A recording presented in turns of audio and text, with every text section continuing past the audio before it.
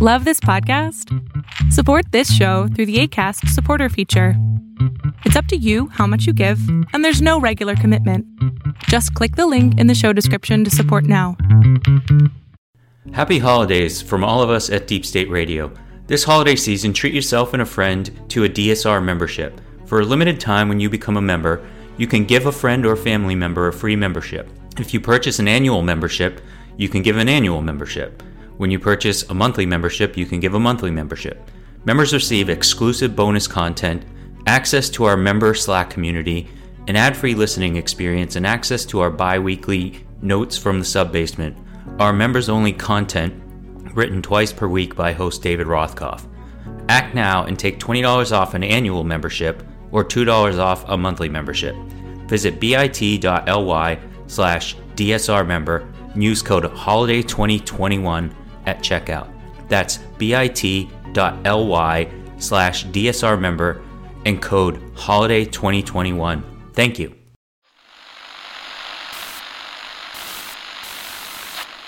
Nine, 12, 10, 28, 2, 23.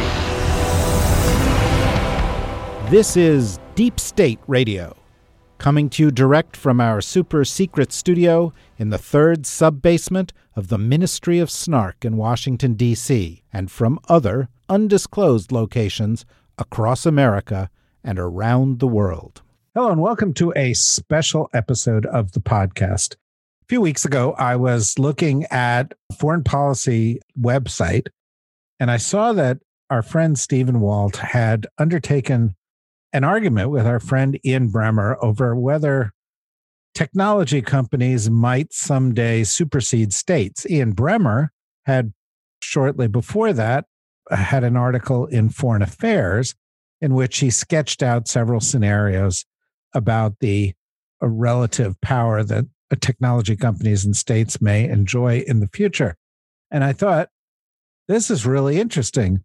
And then I thought, I'm a nerd for finding this interesting. And then I thought, well, our audience is all nerds, and we need a kind of a nerd fest. You know, we need a kind of a debate over this kind of thing. And people would be bound to enjoy it if Steve and Ian would engage, frame their articles, and then sort of go back and forth. I'm going to sort of remain in the background here. For those of you who are interested in my views on this, I direct you to a book I wrote like some number of years ago, like 10 years ago or 12 years ago, called Power Inc., which was about the struggle between corporations and states and how corporations had gradually usurped state power and in some cases supplanted it. So that may have been part of the reason for my interest in all of this. But I think the place to begin is with Ian, who is, of course, the founder and CEO of Eurasia Group, which is a leading consultancy and also has its own puppet show. It's probably the only major consultancy with its own puppet company. But perhaps, Ian, you can begin by laying out the thesis of your article. First of all, I'm delighted to be with both of you, friends, David and Steve. This is the kind of thing that when you get this request, you don't hesitate, because it is entirely too much fun and wonky. And I had forgotten that you wrote that book, David. And as soon as you mentioned it, many people have forgotten that I've written that book. As soon as you mentioned it, I remembered. And indeed, it reminded me of a book that I wrote a little after yours, if I remember, called The End of the Free Market. The subtitle was Who Wins the War Between States and Corporations? And I mention it because at the time I was thinking about, well, in the United States, corporations kind of capture the state, capture the regulatory process. In China, the state captures corporations. And since China is on a path to being the largest economy in the world, what do we think about state capitalism versus the free market? What's a global hybrid economy going to look like? And I was happy to leave the debate there until the tech companies started becoming increasingly dominant in their space.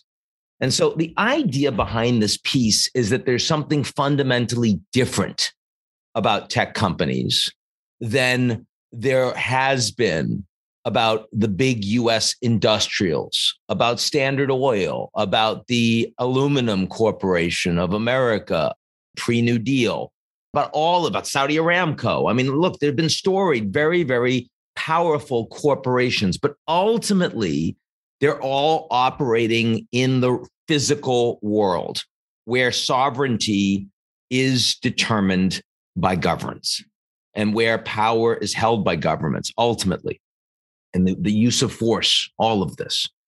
And what I see in tech companies is that in the digital realm, tech companies are increasingly sovereign entities, and they actually express state-like power in their own walled digital gardens, which is not such a big deal if they're small and they're marginal, but increasingly they're becoming large and powerful.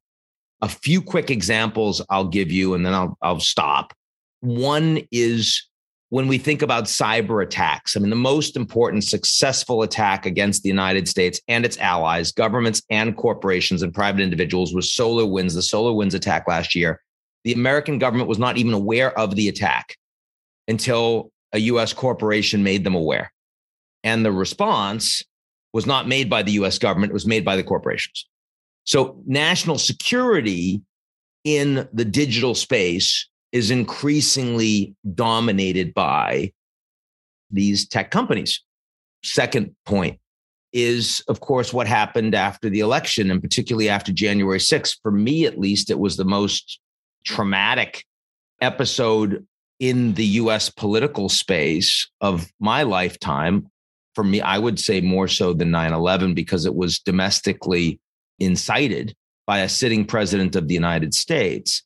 And the response did not exist from government. The response was from tech companies who deplatformed a sitting president of the US and took Parler off of their platforms so that there wasn't an ability to engage and organize on the part of these individuals. And then, of course, identified the people through their platforms that were actually involved in the insurrection. So, I mean, I can give you a lot more examples, but my point is these tech companies and the importance of data, the importance of cryptocurrency, the importance of the digital and virtual realm is only becoming exponentially greater. And I don't think technology companies are in any way supplanting the state in the physical world or meat space, as they would refer to it. But I think that in the virtual world, actually, these tech companies are functionally becoming geopolitical actors in and of themselves. And I could go further, but that seems like a good way to kick it off. Excellent way to kick it off. And upon seeing your article in Foreign Affairs, Steve Walt, who is, as our listeners know, is a professor at Harvard's Kennedy School, thought to respond in Foreign Policy. And as soon as I started reading it, and he said, "Ian's a friend of mine," that's a telltale sign when you're writing an article that you're about to blow up somebody's argument. And I knew I would really get that this would be entertaining. And it was really interesting. So, Steve, maybe you can describe your response.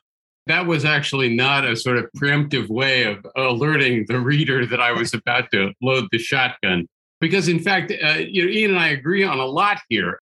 He doesn't think states are going to disappear, and I don't think big tech is going to disappear. They're going to coexist.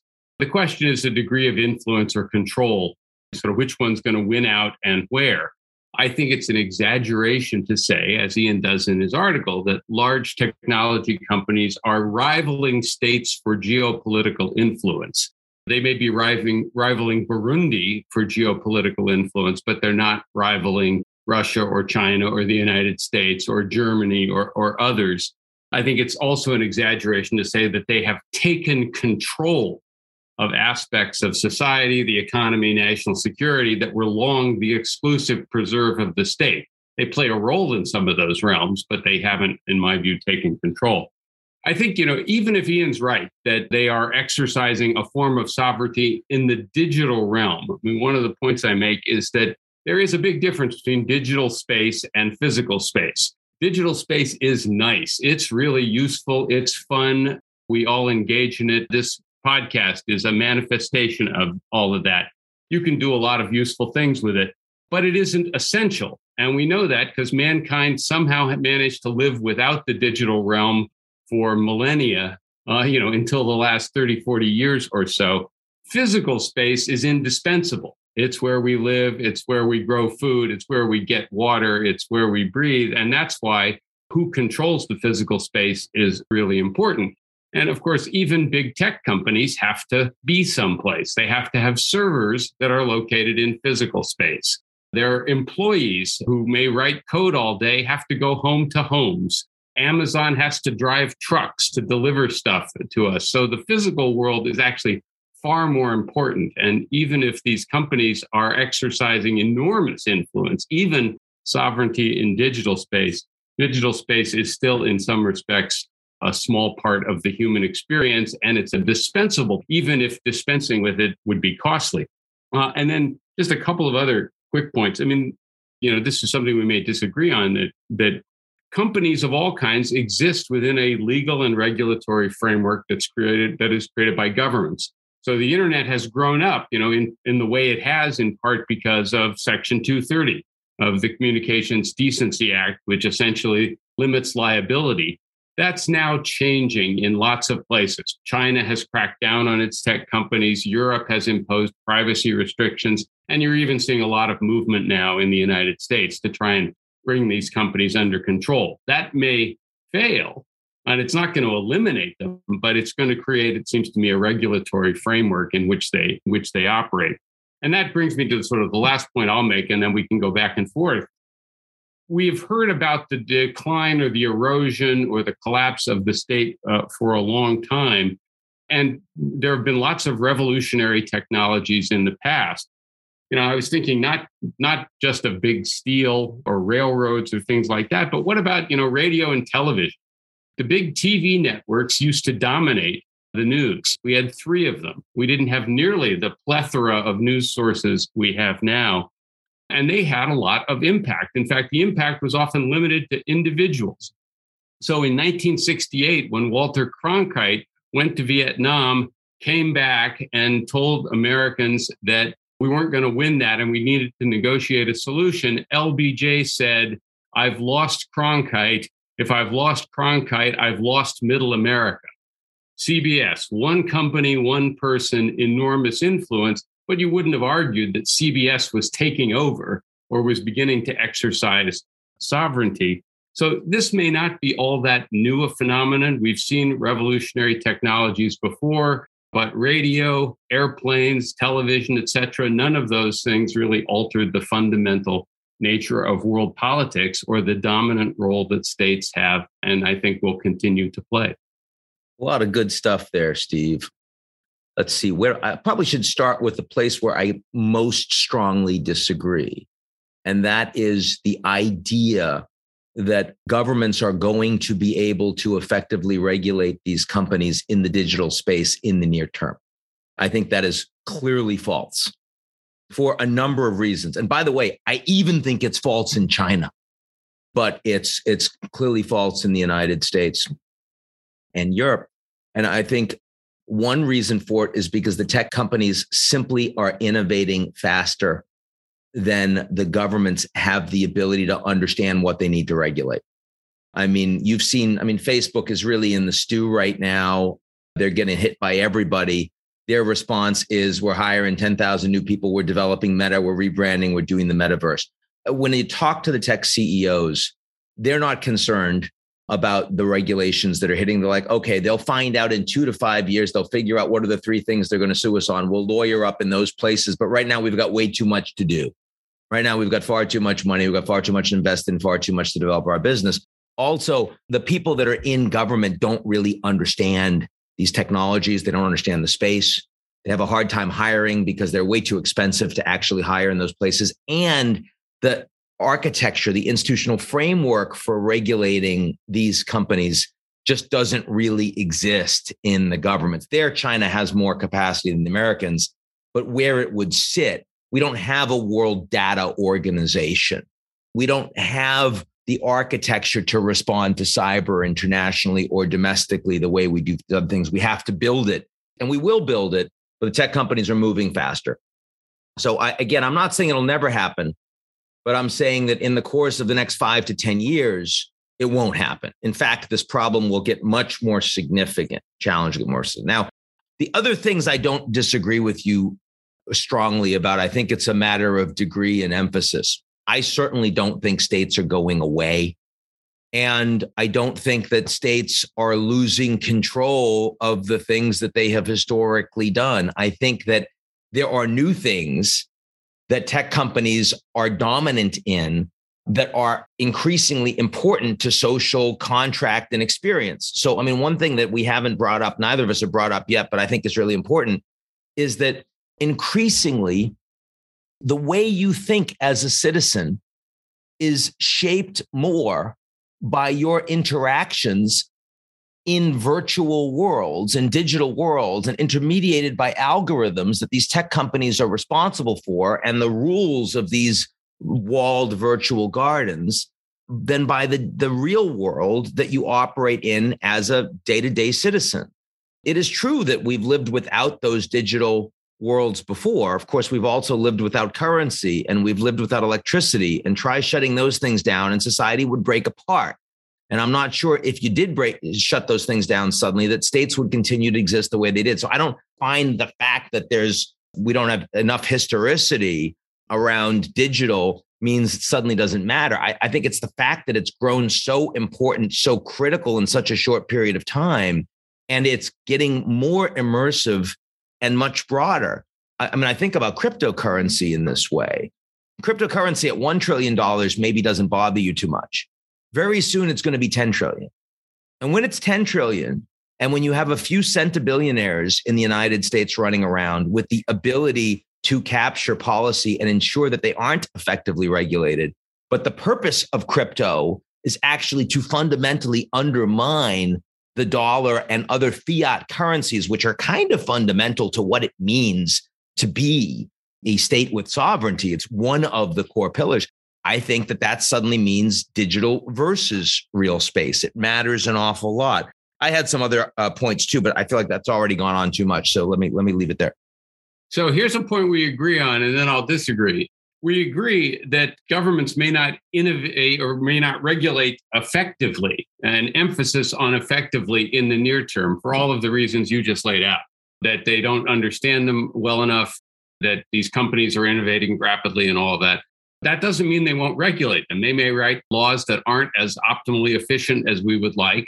They may not be able to control every aspect, but they may be able to do all sorts of other things that begin to limit some of the powers that these companies now have. Even if you started breaking up some of them in various ways for anti-monopoly reasons, you might actually generate more competition. You might diminish the power of some of the algorithms because they wouldn't be operating seamlessly across so many different platforms as well. So I think in your statement, the word effectively is doing a lot of work.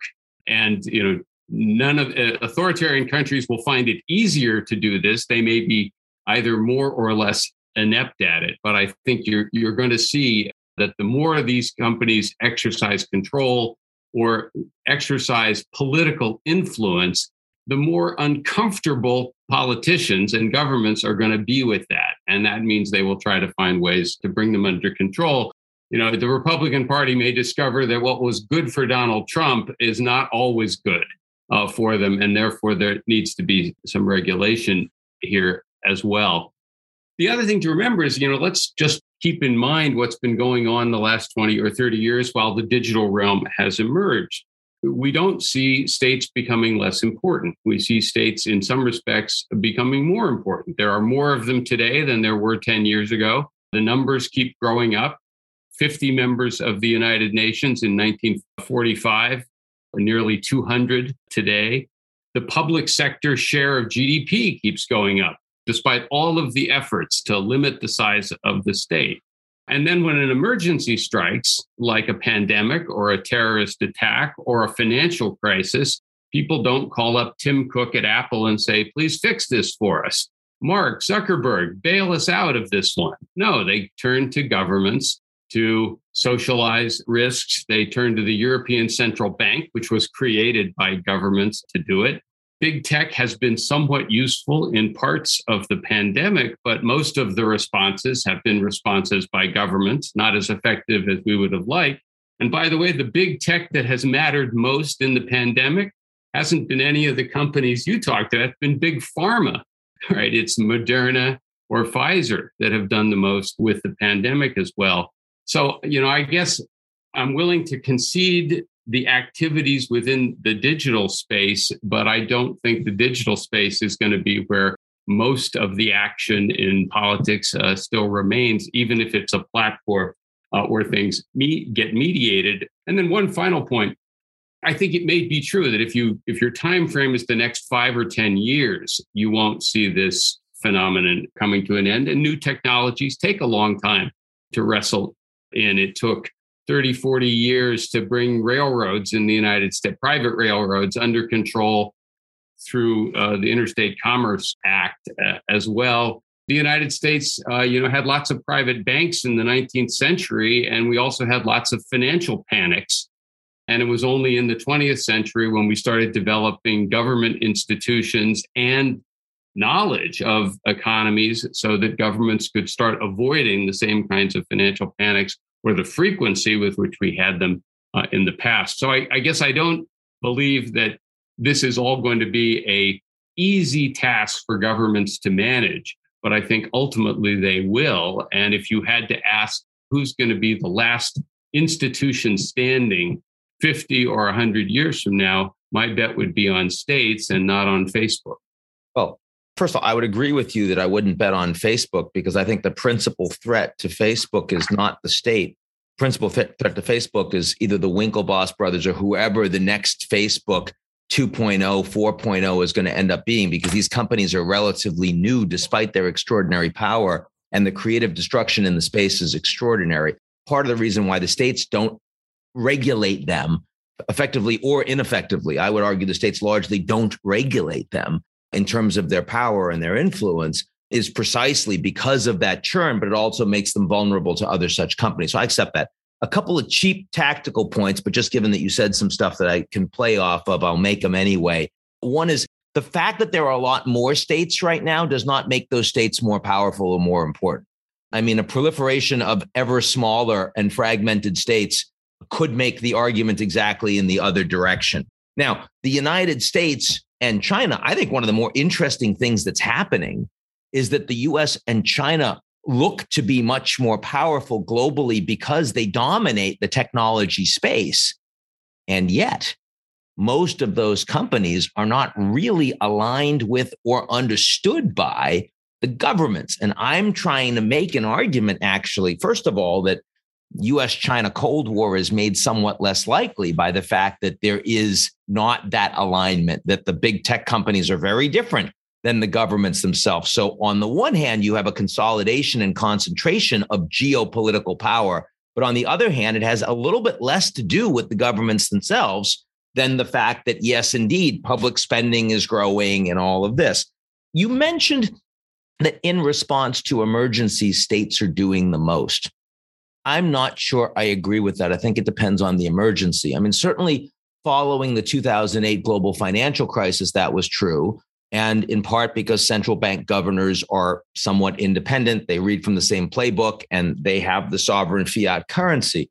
But when I look at climate change, after decades of governments doing very, very little, I would argue that part of the reason why the COP26 was a success was because of the private sector.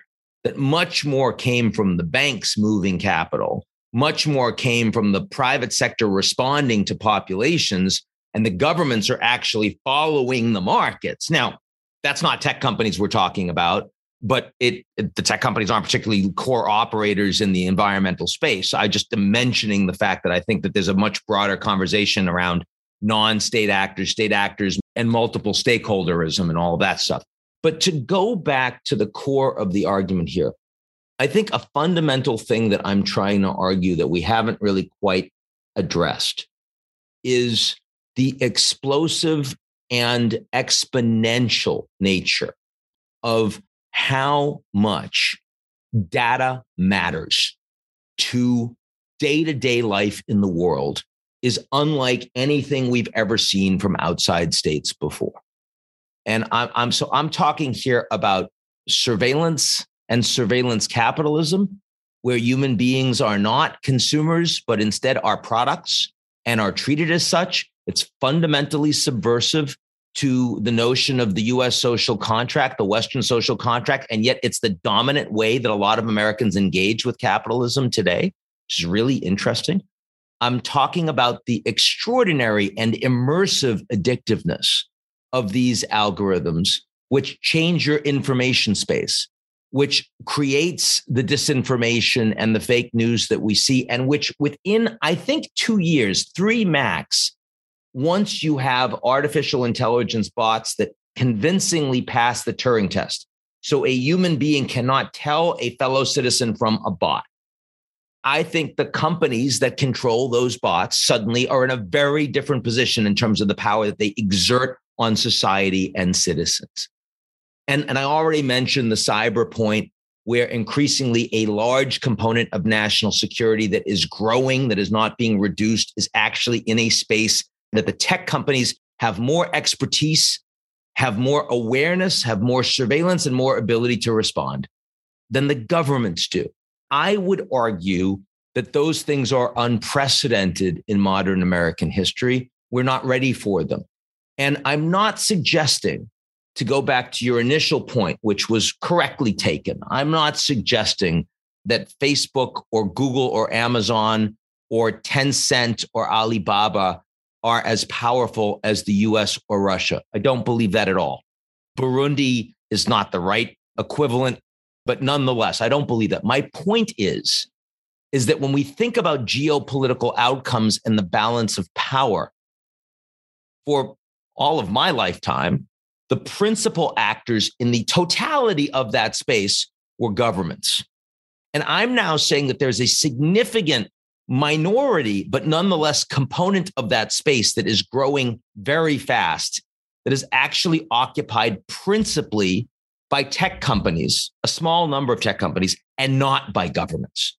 And that changes how we do geopolitical analysis on all of those issues going forward. For me, that was the game changer. Doesn't mean states are going to go away. Ian has legitimated the use of cheap tactical points. So I'm going to do the same thing starting Excellent. off. Seems to me you have slightly shifted your ground here, because the original article is talking about the power of big technology companies. But now you're basically saying none of these companies really are all that powerful because they're all vulnerable to the churn of the market. So the market, the arena will look totally different in 5 or 10 years. Some of these companies will have disappeared. They'll be replaced by others. So it's sort of the question, is it the impact of big tech as institutions or just technology itself? There's a whole bunch of stuff going on.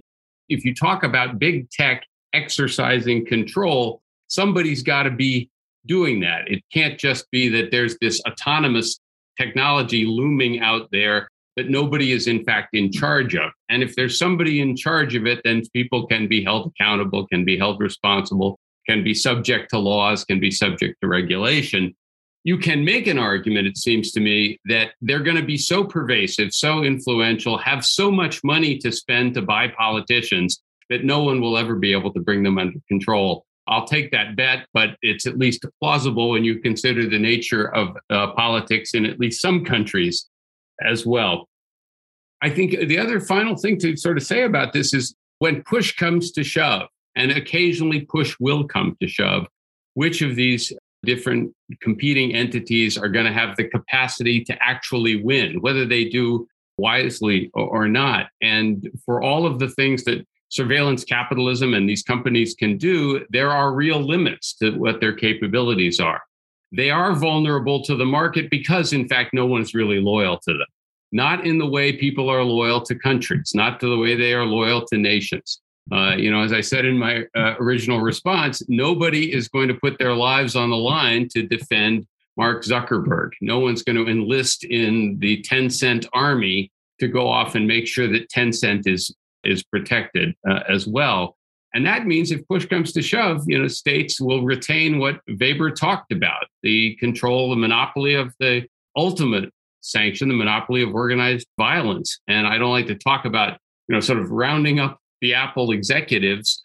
But if it comes to a struggle, all of these companies, regardless of their influence, are going to ultimately be subjected to political authority the same way corporations have been for, centuries as well. And I think that's where this ultimately comes out. Final short rejoinder to the last point.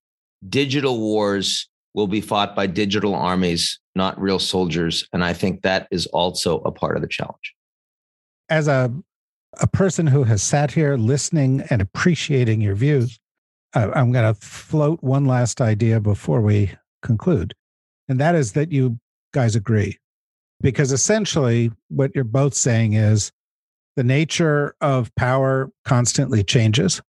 The distribution of power constantly changes. Corporations actually predate nation states. Corporations established 1,000 years ago. Nation states, as we know them, are a 400-year-old phenomenon. Gradually, over the course of the past 150 years, largely thanks to the United States, some corporations have grown into transnational entities that do have power that greatly exceed that of the Burundis of this world. An example that I used and somebody else used in a book is Exxon's annual sales exceed the GDP of Sweden. Now, sales and GDP are different, but the point is the economic resources available to Exxon allow it to have a larger effective diplomatic impact than Sweden does around the world. It's got more government offices in more countries with more ability to influence than Sweden does. And digital enterprises will grow in importance, and the digital realm will become part of the geopolitical realm. And states and corporations will vie back and forth to see who controls what. But we live in a world in which the use of force is something we don't revert to as often as before because the costs are so high. And in those circumstances where the state monopoly on the use of force is not available, then others will have an advantage because they may have more economic resources or more other forms of leverage. And so I think you're both describing a transition from one power structure globally to another. I'll give you each a minute to tell me why I'm wrong. I don't think you're wrong. We agree on a lot. I think the implication of what you just said, and this is something I think Ian and I probably do agree on, is that which states most effectively harness and take advantage of these emerging capabilities, are going to have a geopolitical advantage. That obviously, if you try to completely disengage, or if your regulatory efforts are so destructive to your tech sector that you fall behind the quote unquote power curve, that's going to be a huge disadvantage. This is not new, however. That's been true for, which countries mastered rifles faster or which countries figured out how to run a decent navy. So the idea of countries exploiting technological advantages or advances is not really a new development, but it will clearly shape the sort of global balance of power for years, if not decades to come. I think we agree on that. And the second thing is, if we can't resolve this disagreement now, I propose that we settle it on a tennis court next time we're together. This is that last point is absolutely critical. I also do agree with what you guys just said. I think the place that I find so much is changing is that I believe that not only do governments, will they be trying to harness the power of technology and these technology companies for themselves, but it's not clear to me which of these models of the technology companies themselves are going to win. One thing in my piece that we didn't talk about is the fact that I see these technology companies orienting towards different geopolitical models. Some of them very much trying to become national champions in a more fragmented splinter net where they align with the US and the West or with China. They make more money, they have more power that way. Other companies not doing that at all. And instead saying, no, we want to have global access, global markets. We want to capture the regulatory environment, but we don't want to be aligned with any governments. We want to be explicitly independent from that. And then a third set of individuals, tech billionaires and companies that are saying, actually, we're creating things where we think the state will be completely irrelevant. We want to undermine the state. And that's the crypto issue, but it's other issues as well. I mean, Steve clearly believes that the state ultimately it wins and remains dominant? I think that it's an open question. I think there's actually going to be a lot of uncertainty in this space over the next 10 years. And I'm not willing to make a strong bet yet on which way it's going to end up. Well, I think the idea of resolving this on a tennis court is an excellent idea, but that's only because I'm confident that I would beat both of you. I'll back that up. Steve ended his article with you saying that he was willing to make you a bet, a financial bet, that his argument was stronger than yours. I'm willing to do the same thing with regard to tennis. In any event, it is a great pleasure to talk to both of you. It is a great pleasure to listen to both of you. You are both brilliant and, more importantly, interesting. And I think the issues that you are raising are really important for people to grapple with. And it's good to take a break from the daily news and the news cycle and to think with a little bit of perspective. This is something both of you always do. And so I encourage people to follow you in all of your incarnations in the digital realm and in the real realm. And hopefully we'll have you back sometime soon. So thanks to Ian Bremmer. Thanks to Steve Walt. Thanks to everybody for listening. You want to know more about what we're doing in the digital realm and also in the live realm, go to the dsrnetwork.com. And we look forward to more of this in the future. Take care of yourselves out there, everybody. Bye-bye.